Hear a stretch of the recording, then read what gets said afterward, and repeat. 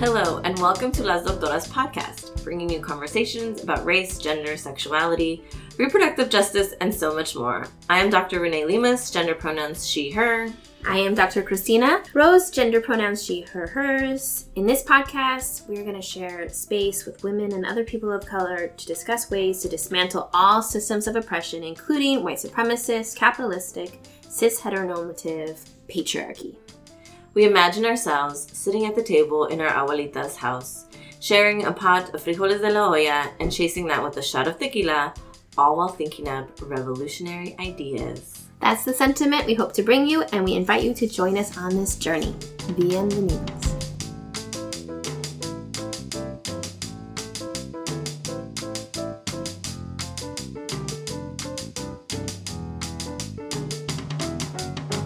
Hello, welcome to episode 13 of Las Doctoras podcast.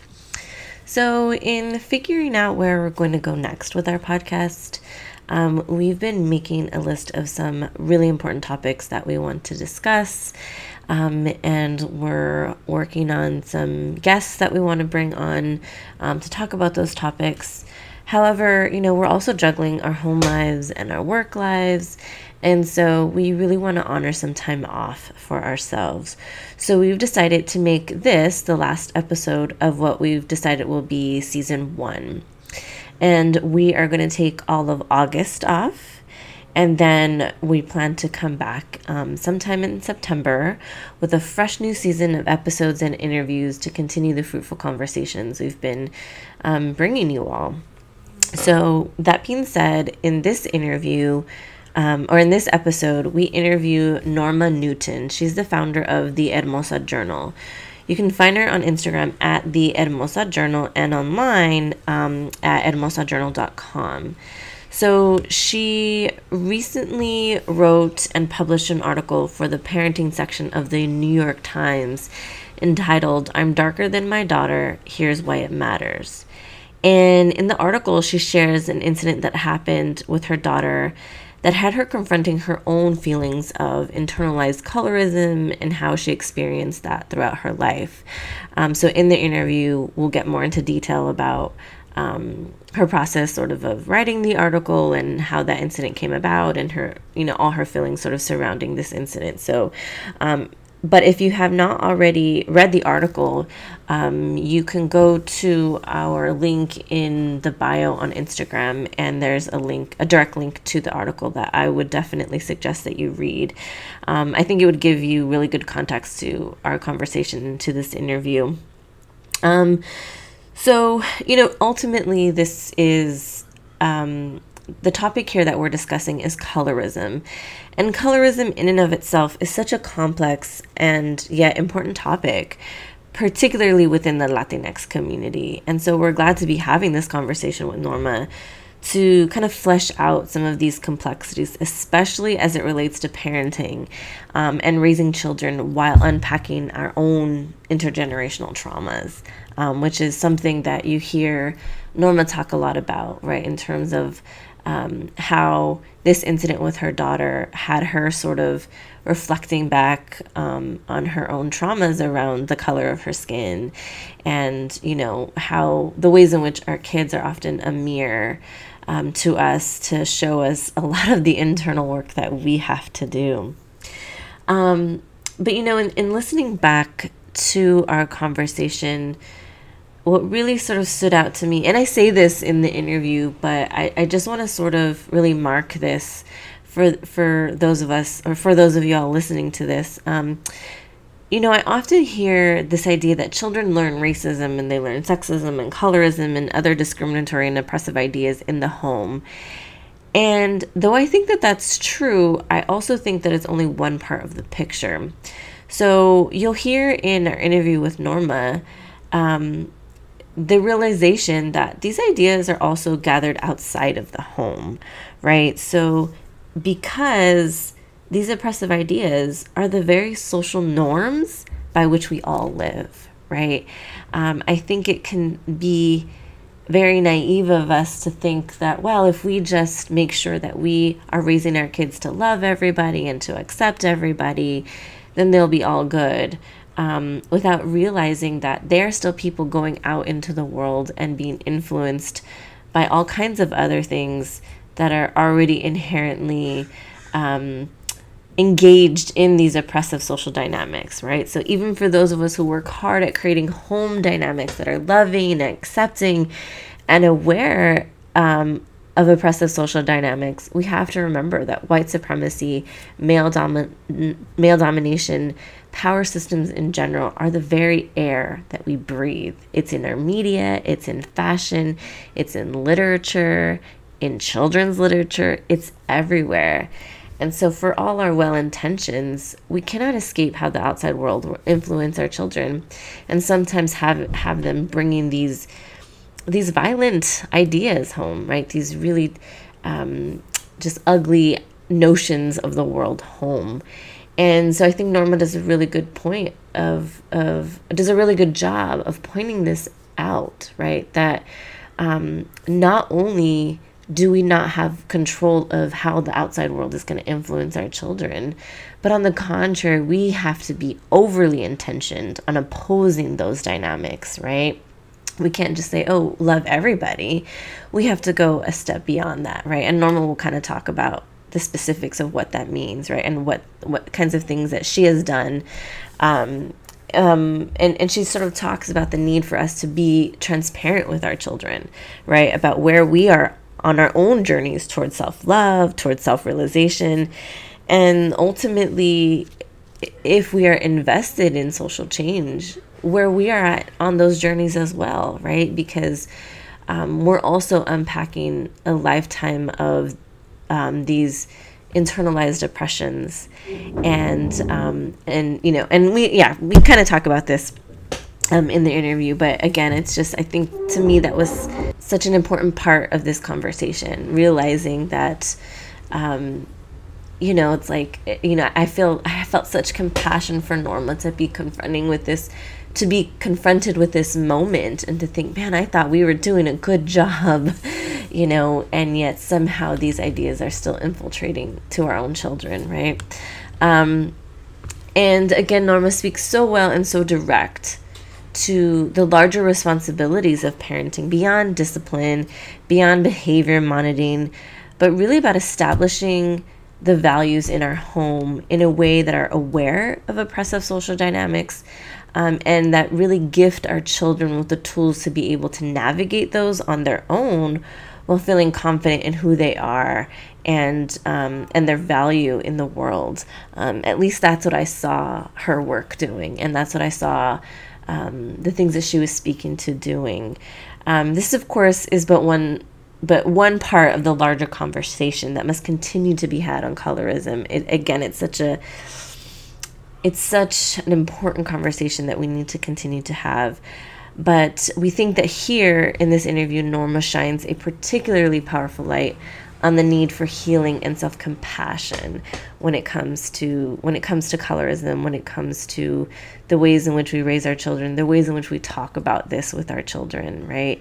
It's really about healing these generational lines, having compassion for where we're at, in that journey, and then to be able to have our children see that, right? To be able to model that for our children, and to have them see that, and to hopefully give them something better, right? To give them a better model than we had maybe. So, I really just, it's interesting, this journey of this podcast and going into interviews sort of with an idea of how we want to sort of guide the conversation. And we might have a list of questions or just a list of topics, and we might have a little discussion beforehand and where we want to sort of center this interview.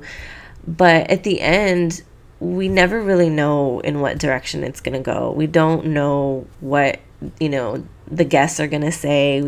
Sometimes even they're surprised at the things that come up for them. And I think that that's what has made creating this podcast so powerful, is we're just always really surprised by the things that come out and the direction that the conversation ends up going. And it's always just so beautiful for us to be, witnesses to these amazing guests coming on and sharing their wisdom. And this process, this creative outlet for Christina and I has brought us so much joy, so much life, so much inspiration. It's kind of been our own self-care to be able to kind of create this space to have these conversations. I think because sometimes when we get together with our friends, these are the kinds of conversations that we have. We were just together with some friends this weekend saying man, anytime we get together, we're just always going deep, right? We can't just, there's no small talk with us. It's always straight to the let's have this in-depth conversation in the middle of a party. But here with this podcast, we're able to kind of share those conversations, share those insights, share and just bounce our ideas, off other people and then put those conversations out into the world and see how, other people are sort of navigating these same kinds of issues. So this has been a super, super fun journey so far. And obviously, we're hoping to continue to be bringing you these conversations into our next season. And we're just happy for those who have joined us so far. And we're hoping that you will stay with us as we just continue to grow and expand this work and to continue to create spaces for these, ultimately important conversations. Thanks, and I hope you enjoyed this episode. Welcome, everyone. We are here today recording, I don't even know, what is this, our 12th episode or something? This will be 13. Ooh, it feels lucky. Yes. The 13. And with us today, we have Norma Newton, who is the founder of the Hermosa Journal, who we came to through our comadre, Carolina Adame. And honestly, it is such an honor to have you here and speaking to something that is very important to us and I think to our community. And that is a couple different things. One of them is colorism within our family, within just the makeup of just the nuances of how we interact with our children and with each other from the Latinx perspective and larger, really considering just so much in that. I also think what we're talking about today is the power of speaking your truth, your story, whether it's about anxiety, which we were talking about before, or the vulnerable places within your relationships, naming that and sharing it, and to have your article, I'm darker than my daughter, here's why it matters, come out in the New York Times, right? I mean, yay! And to have it just create just this wave of conversation. I think I've seen it just in so many different spaces on Instagram, on Facebook, within my small community, within my family. Just, you can feel the ripples. Just so powerful. And we are just so lucky to have you here with us on our podcast. I'm so excited to be here. Thank you so much for having me. Definitely. I think that we can begin by just having you introduce yourself a little bit more to us and to our listeners. So my name is Norma. I am a creative, a writer, a mama, an indigenous Latina, a Chicana, Purépecha descent, more specifically. Woo! Yeah. I live in Los Angeles, and I love in Los Angeles. I love that. I love it. That's so beautiful. Yeah. Maybe tell us about, if you want to, your kids, what that life is like. I have two little people. I have a 7-year-old and a 6-year-old, and they keep me super busy. They are super dynamic, interesting, and they really make me reevaluate a lot of beliefs, and our interactions really make me think about how I was raised and how I'm raising them, and what kind of world they're going to inherit. How did you come into the Hermosa Journal? How did that come into your life? Was that before or after or during? I created that shortly after my children were born, precisely because I want them to have a different experience with media. I want them to be able to have access to images and stories that really display the diversity in our community. And I feel that that diversity is often lacking, that robust representation of who we are every day, of what we do, of what we enjoy, of who we are, is very narrow in mainstream media. And I remember looking at my son when he was very little and just thinking, what are the images that he is going to find when he looks to television or magazines or books? Are they going to be reflective of the dynamic, landscape that I see in my community? Or will they be sort of what was available to me and to a lot of people in our generation and before, which are, I think, very limiting images, very narrow and stereotypical images. So tell us maybe a little bit more exactly what Hermosa Journal is, so people, they're not familiar with it. So Hermosa Journal seeks to, it focuses on the beauty and the diversity within our communities. So the idea behind it was really to produce images and content that is reflective of what's already happening. So this is here. This beauty, this creativity, this passion, this positivity, this exists in our community, and it is often not recognized by mainstream publications, whether they are magazines or books or blogs or TV or all of these things, right? Yeah. And so what my goal was to really just have a bank, a reserve, so that you could at any moment tap into that and find somebody that looks something like you and is doing something beautiful. And so that's really where it started, just this desire for my children to have access to a place that really reflected their own beauty and their own promise and their own creativity and multiplicity. Yeah. This is like talking about beyond mere representation. It's talking about like full representation almost. Exactly. And telling the stories from that empowered place and that visionary place, things that we were talking about. Absolutely. Before. Yeah. I find that so, I don't want to say refreshing, but it's just, it is, right? I think I sometimes reflect on what images I had as a child, and then I see images, even sometimes the images that are flawed now, they're still there in a way that they didn't exist, right? So we talk about Coco, and I'm like, yeah, there's some things like, but I didn't have a movie that was remotely close to that. Absolutely. When I was young. And so for my kids to validate their experience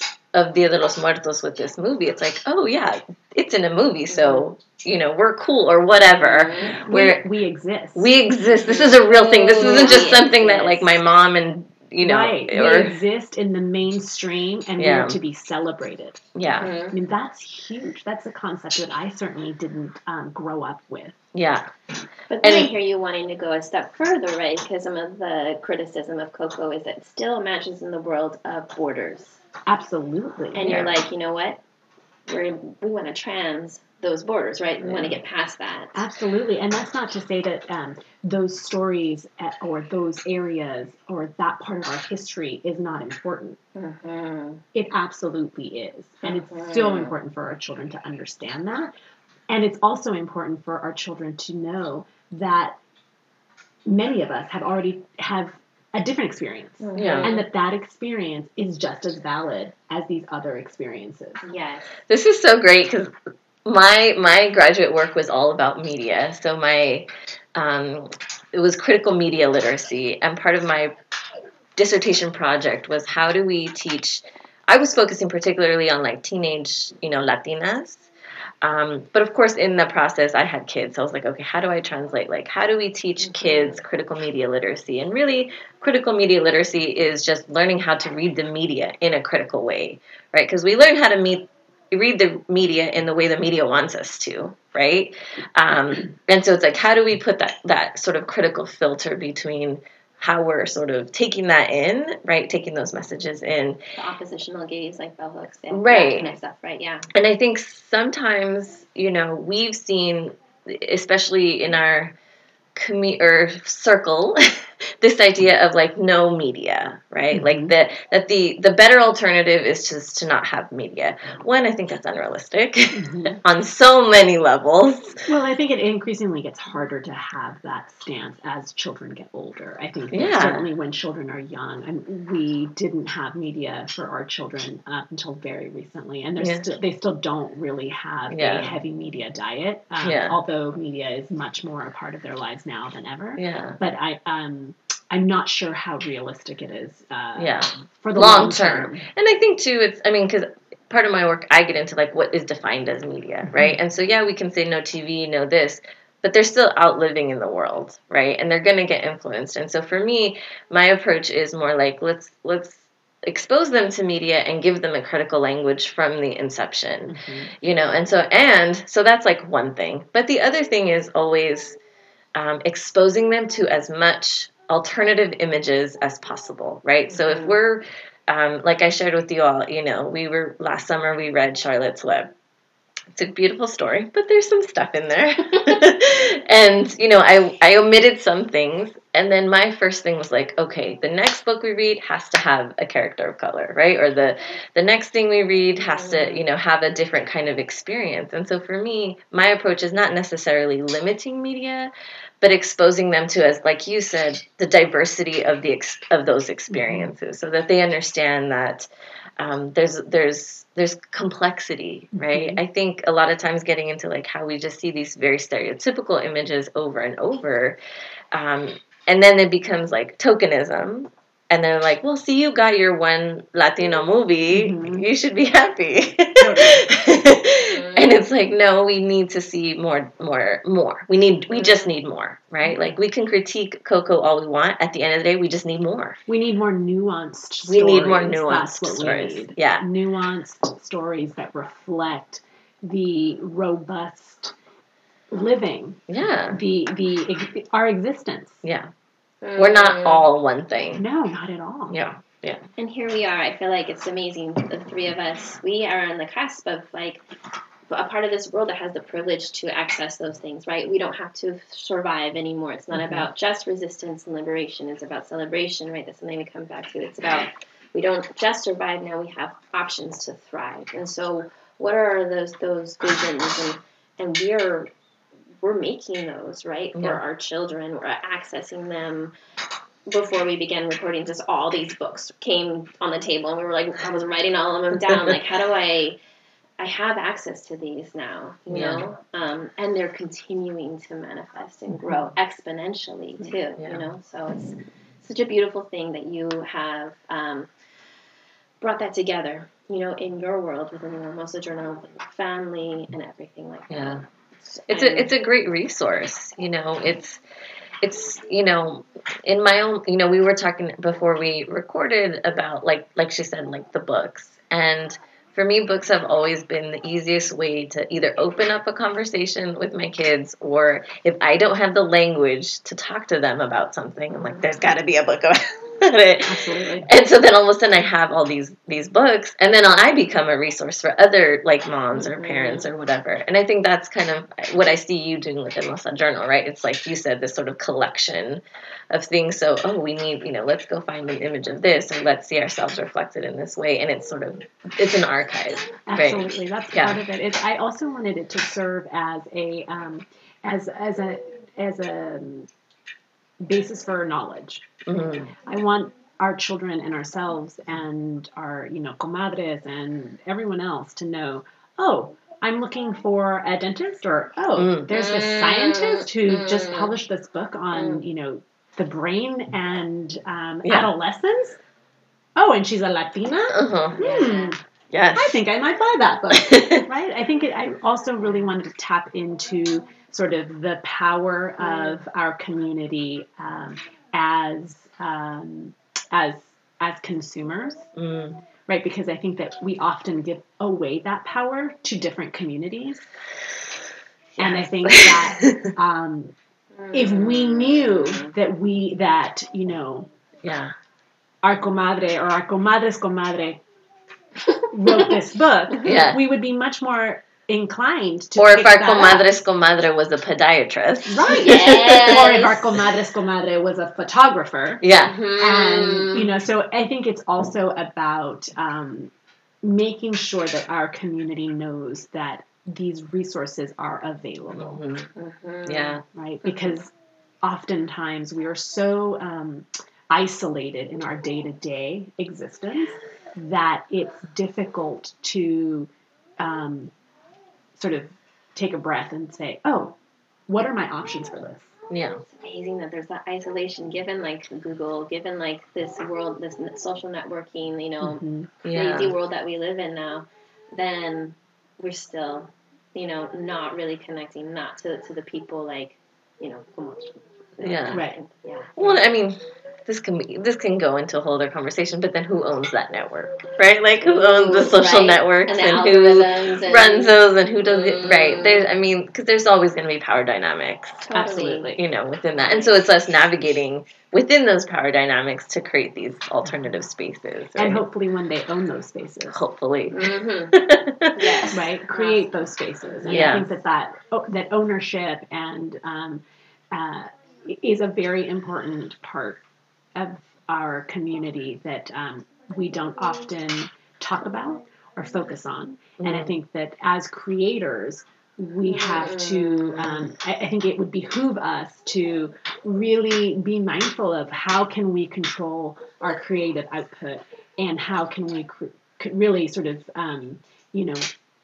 go a step further so that we have the channels. Those are our channels. The power of the journal, the power of the podcast, right? Exactly. I love it. I was thinking about the nuances that we're trying and wanting to have in our life, and then I was thinking about how you took this nuance into the very personal part of your life, and I think that's what I'm hearing in your article, really. Growing up in the academic, primary and secondary education, it was like, here's all the stories that you should know, and your story should always be this very left-brained. It's all facts. It's all like about observation. It's not about you at all. Scientific. And then recognizing in gender and ethnic studies that no, we want to subvert that. It's about you, and it's about putting in your reality, recognizing your subjectivity, recognizing how the more personal you can get, the more it will actually reach other people. Yeah. The personal is universal. Yes. And I am still, 30 years in education, whatever, still struggling with being that vulnerable person and naming it in my academic work, and something I think that Renee and I are doing all the time in our work. And it always helps to have other people. And I feel like you, in the article, I was just so floored and inspired, and just thought, you are speaking to that deep nuance, and sometimes that's deeply vulnerable. And I just want to celebrate that again. And I wanted to focus a little bit about that, and how you were able to name some of those things for yourself. One of the questions I had was, how did you feel about writing that article, like in the process? And then how do you feel now? Now that It's I don't out even there. know how many people have read it, right? So, Well, I have to say that writing that essay started immediately after the experience, right? So it took me a very long time to really be able to produce that work. It started as just, free form journal entry, and it was very difficult, right?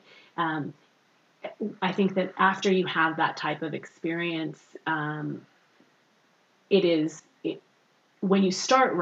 I started writing, I did it because I wanted to record it. There was part of me that didn't believe that had just happened. And there was also another part of me that knew that I wouldn't really be able to get to all of the feelings, everything that sort of it encapsulated, the situation encapsulated, without processing. And the easiest way for me to process was to write it down and to have space, right? Yeah.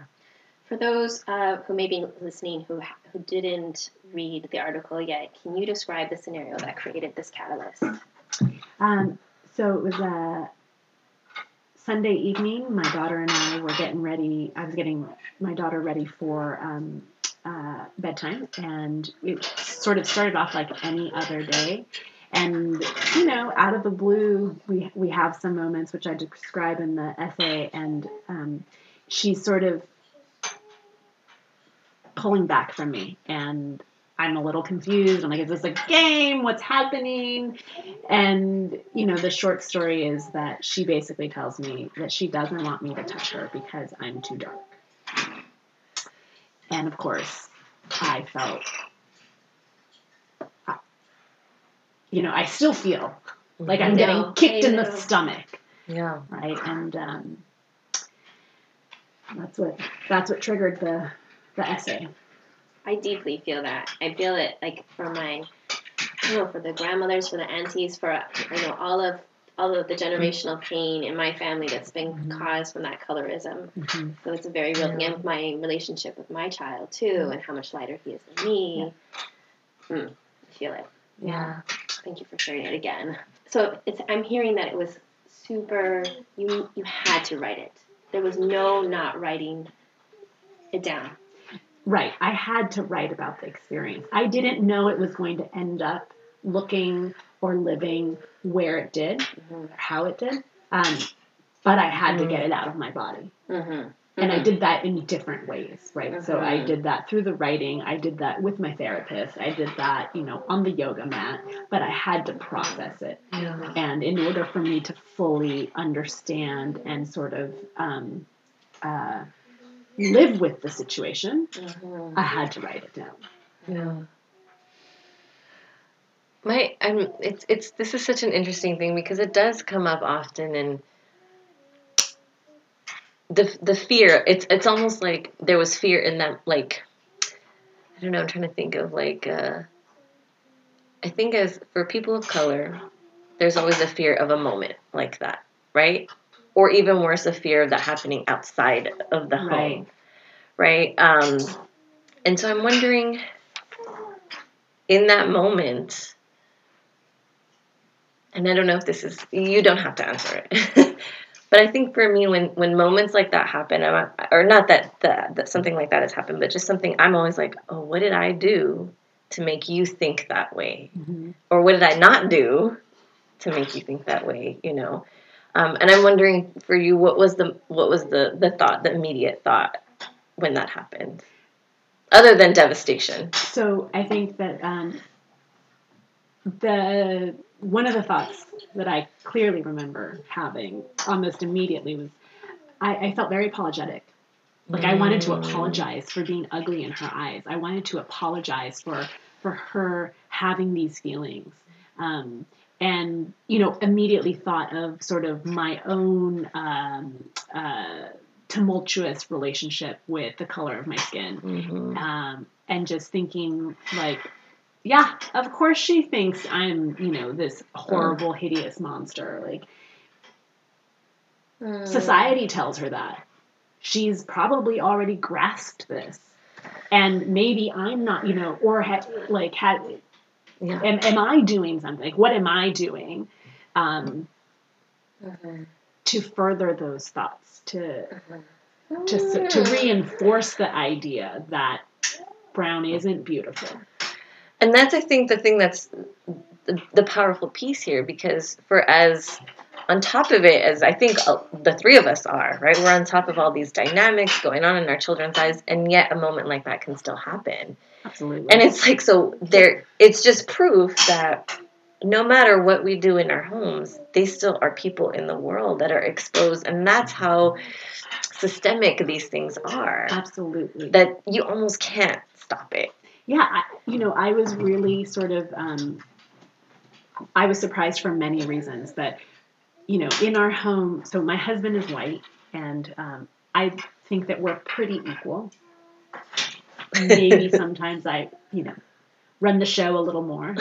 And so that's okay. It was interesting. So I was thinking, so where did these ideas come from? So clearly in our house, whiteness and brownness coexist as equals, as partners, as as lovers, as creators of beauty, as creators of life, as creators of so many things, right? So I don't think she would have captured this sentiment from what happens in the house.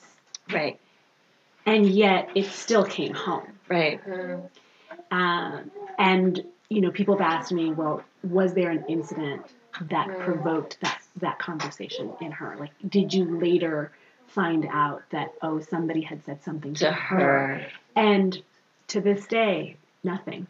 Right? So she couldn't articulate or pinpoint something that was said or something that she overheard, because my initial thought was, okay, well, did some of the kids talk about my skin color? Yeah, like, where did this come from? Right. Where did this come from? Or did somebody say that to her about her skin? I mean, she's a very fair child compared to the color of my skin.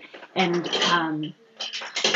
I think that living in West LA, she appears phenotypically to be very much one of the mixed kids in the community. Like, there are a lot of mixed kids in our community. And so I was sort of like, oh, that's so interesting that if she felt this way, it would sort of blow my mind, because there are so many other mixed children racially, and you see them and you're just kind of like, I don't know,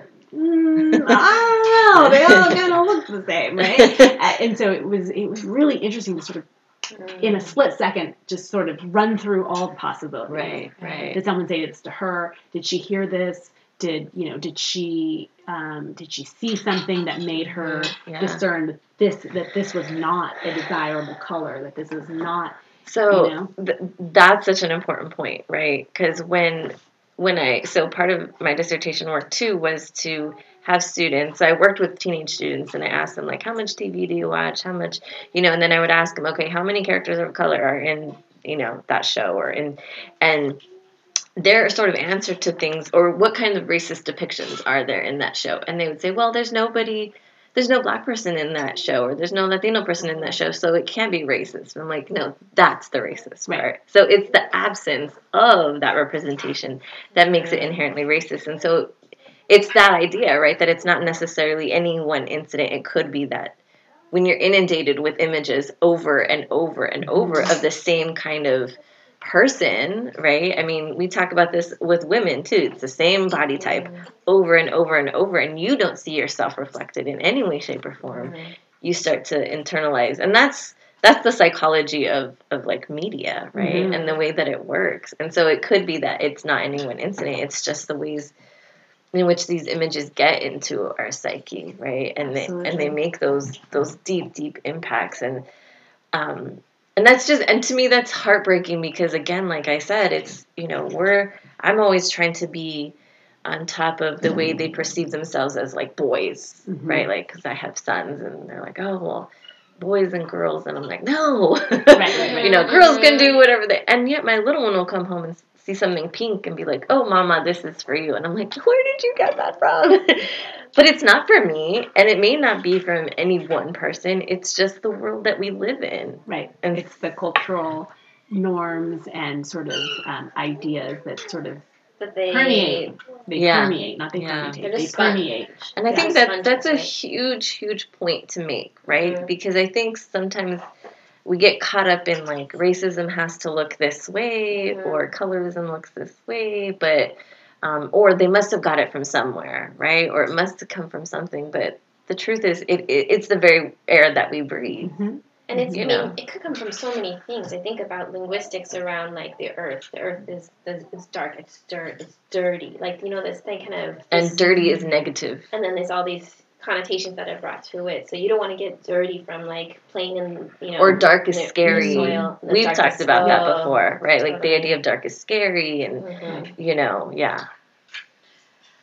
I'm also hearing in this moment a couple different things. One of it is, like, you know, children as awakeners. You know, wow. Hello, did you know, A mirror. have that message, you know, and also just that the body keeping score, that internalized shame, you know, and recognizing that, you know, the shame we carry within ourselves, you know, around racism and sexism, those internalized voices are not going away in our generation. You know, it's not like I'm going to like totally relieve myself of all that, have kids, be able to raise them in a way that doesn't have any of that, you know. Yeah. Really believing in 7 generations, but just also feeling like, I don't know, in that moment, I wonder, like, how can I translate my shame, like, be a vehicle that's not someone who isn't shameful, mothers that doesn't carry shame or guilt, but names it and says,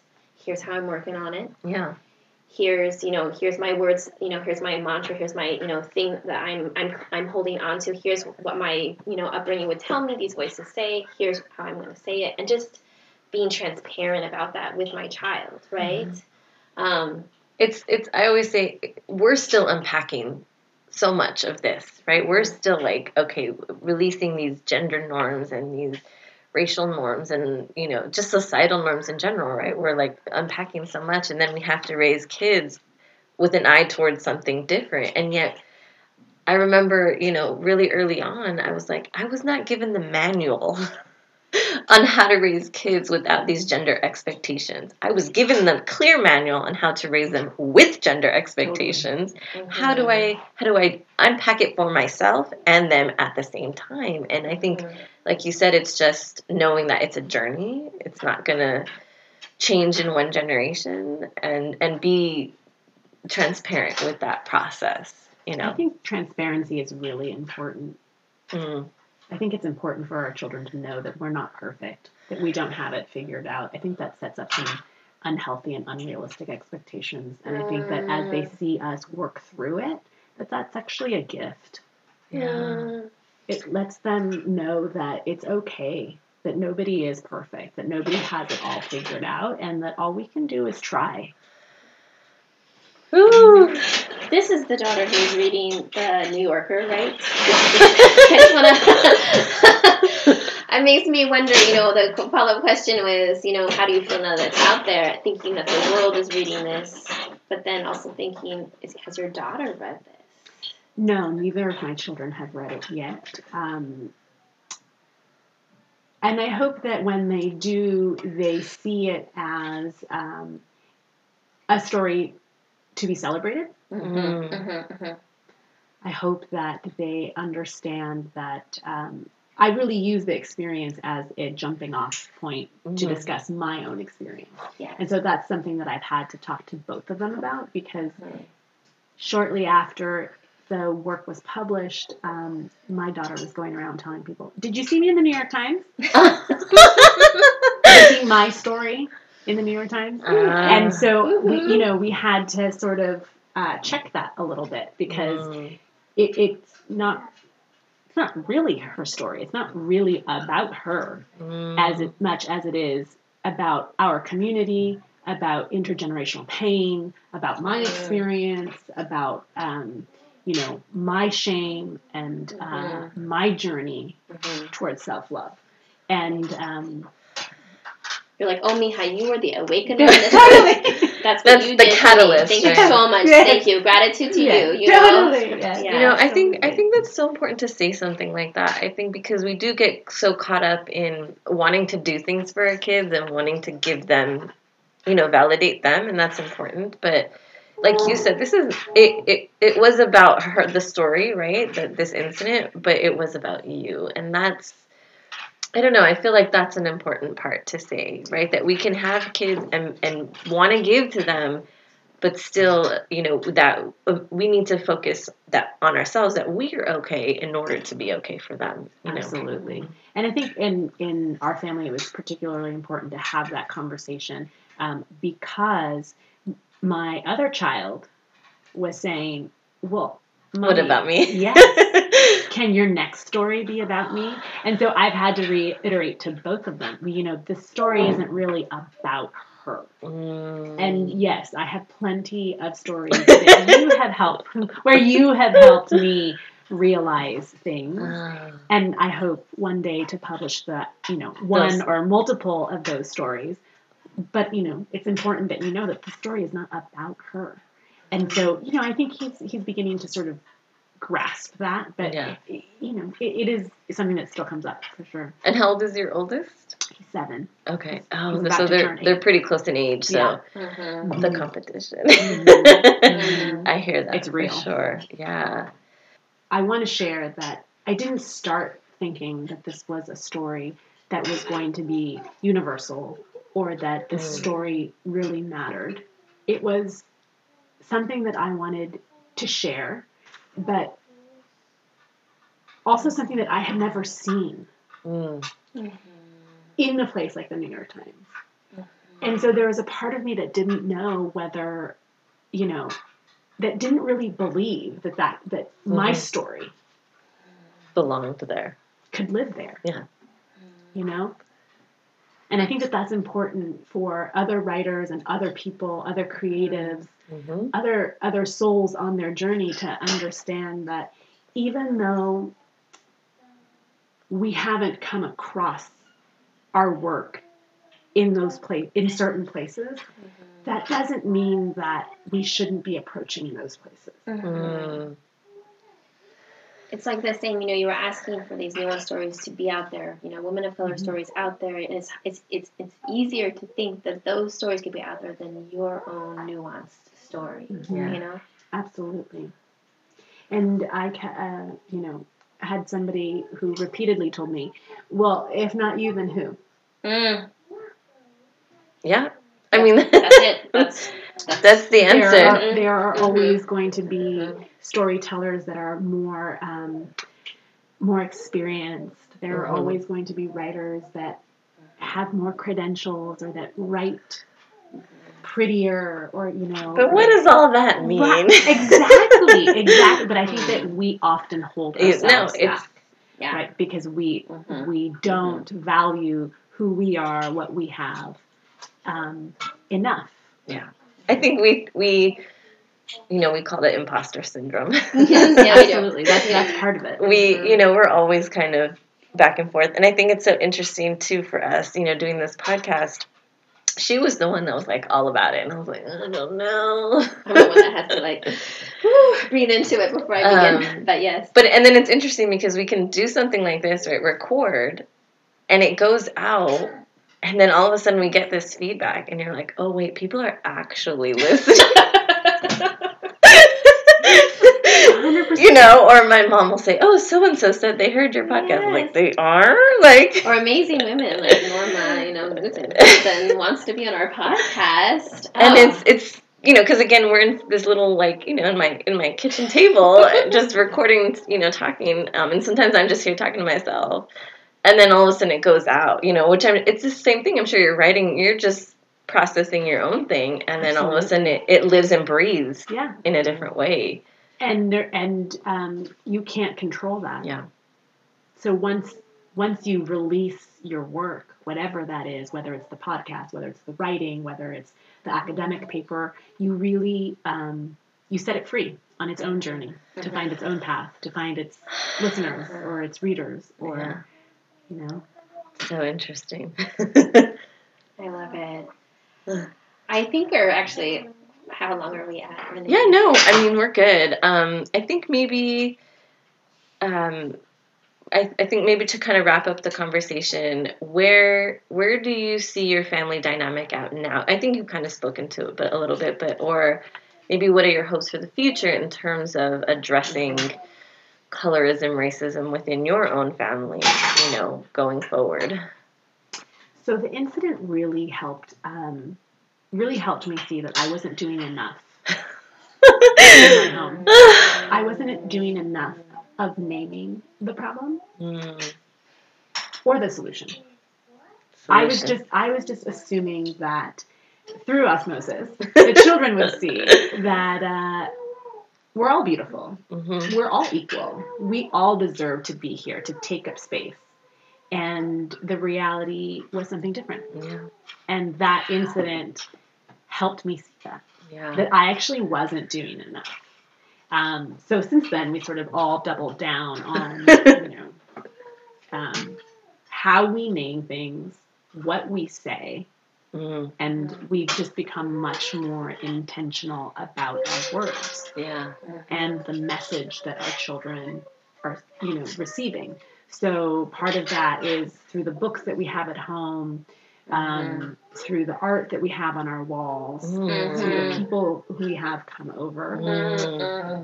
And also, and then once we leave our home, it's about naming the beautiful brown woman who's walking down the street, right? It's about saying, oh, look, I love the color of her skin. Or like, look at that. She's gorgeous.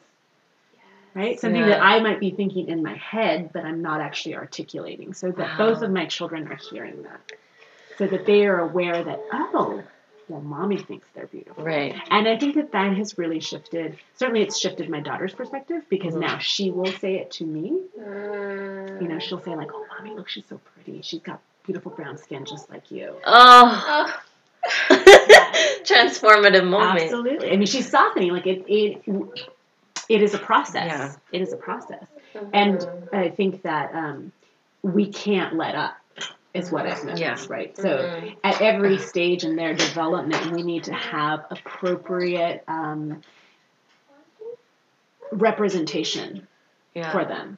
So as they get older, it's the books that they read on their own and ensuring that there is a multitude of abilities and genders and races and ethnicities and experiences. Yeah. I think something that in talking about this that came up so much is because, I've had certain moments in my own lives and I immediately like, oh my God, the same thing. Am I not doing enough? But just to know that it's because the perfectionist in me always says, I'm not doing enough, I've screwed them up for life. And not just, and I think what's powerful about what you just said was that moment, that incident that hit so hard can be transformed, right? You can go from her being afraid of that to saying, oh, it's beautiful, right? They're still young enough to be able to, and that's really just the journey of childhood, right? Is sometimes they say weird, random things, and you're like, where did that come from? Absolutely. And it's not like, oh my God, they're this evil person or they're this whatever. It's like, oh, that's just maybe where they're at in their brain development, right? Or whatever it is, and that they're still very impressionable and we can sort of still guide them in positive directions. And so I think that's an important part, right? That just because that incident happened didn't mean you're done, right? Like you screwed it up for life. It's like, okay, now we need to be proactive and now we need to, be more intentional. And that can go in a, we can still sort of put that in a positive direction. Exactly. And I think that, at any stage in their development, this is something that we can come back to. Yeah. I think that like many of us, we're all growing. We're all learning. We're all still being exposed to different concepts and different ideas, and we can all shift. Of course, yeah. We can all soften. I love that. I love the softening. It's such an interesting thing. Thinking about how, we know that children learn from modeling. And then we also know that we have to be super intentional about that, because that's what I'm hearing. You have to like speak to those things outwardly, so they can hear them, and you're modeling them hearing these things.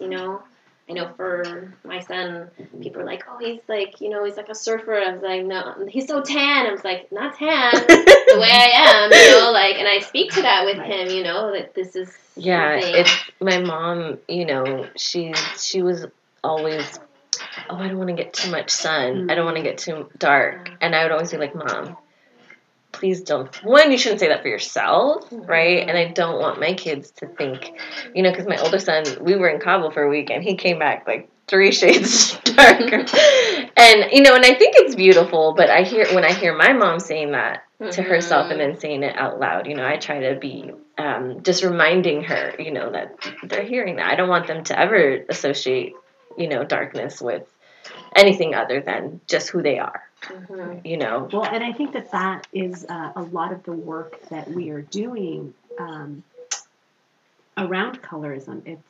It's understanding that colorism is intergenerational, and it's very deeply rooted in so many cultures across the world. Right? This is not just a Latino thing. This is not just, many cultures around the world have experiences with colorism, and that's, I think, primarily because so many cultures around the world have been colonized. And, it is a very deeply rooted and difficult issue to talk about, because so many generations have ignored it. And so by doing the work today, we are helping future generations not only have awareness, but hopefully not carry that trauma around. Yes. Because there is so much intergenerational trauma caused from colorism and racism. Yeah. And I think healing that, I'm so sorry, by speaking those words. Yes. She's beautiful. And you're healing yourself. Absolutely. Too. And you're healing me, as you say that. I just think this is like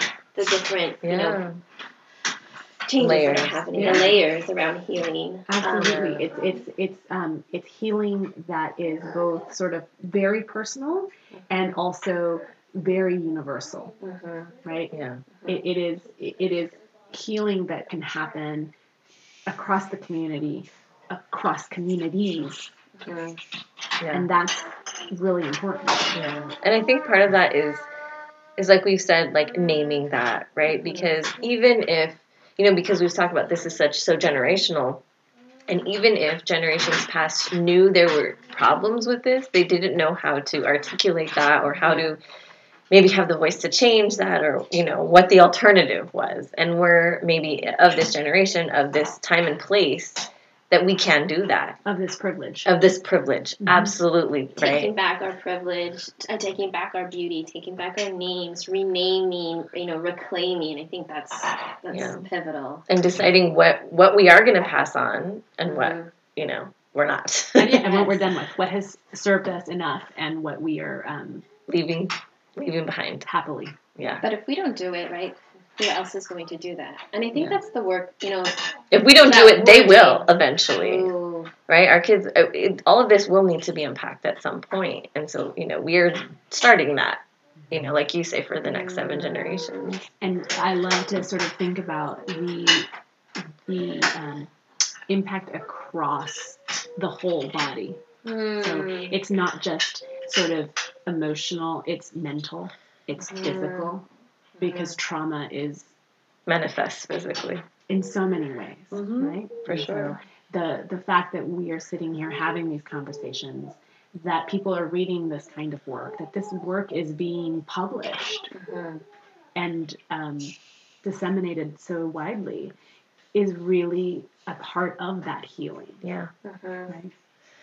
I think the work we're doing, I want to talk about Semillas de las Abuelas because that's what's coming up for me. You know, we're working with Carolina Valme and Marla Sanchez to write this book that really just brings to the forefront as much as possible in a published piece recipes, stories, things that we still remember from our abuelas and getting it out there. And in our meetings, it's a healing process, you know, and then talking about it, getting connected to our larger community, it's that way too, and then you know we're speaking about it in academic conferences too, and that's taking that conversation to that space too. You know, how can we just share so that you know, and in that process we're you know exponentially bringing healing.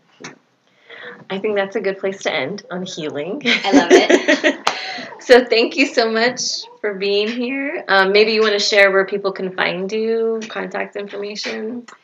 So the hermosajournal.com on Instagram.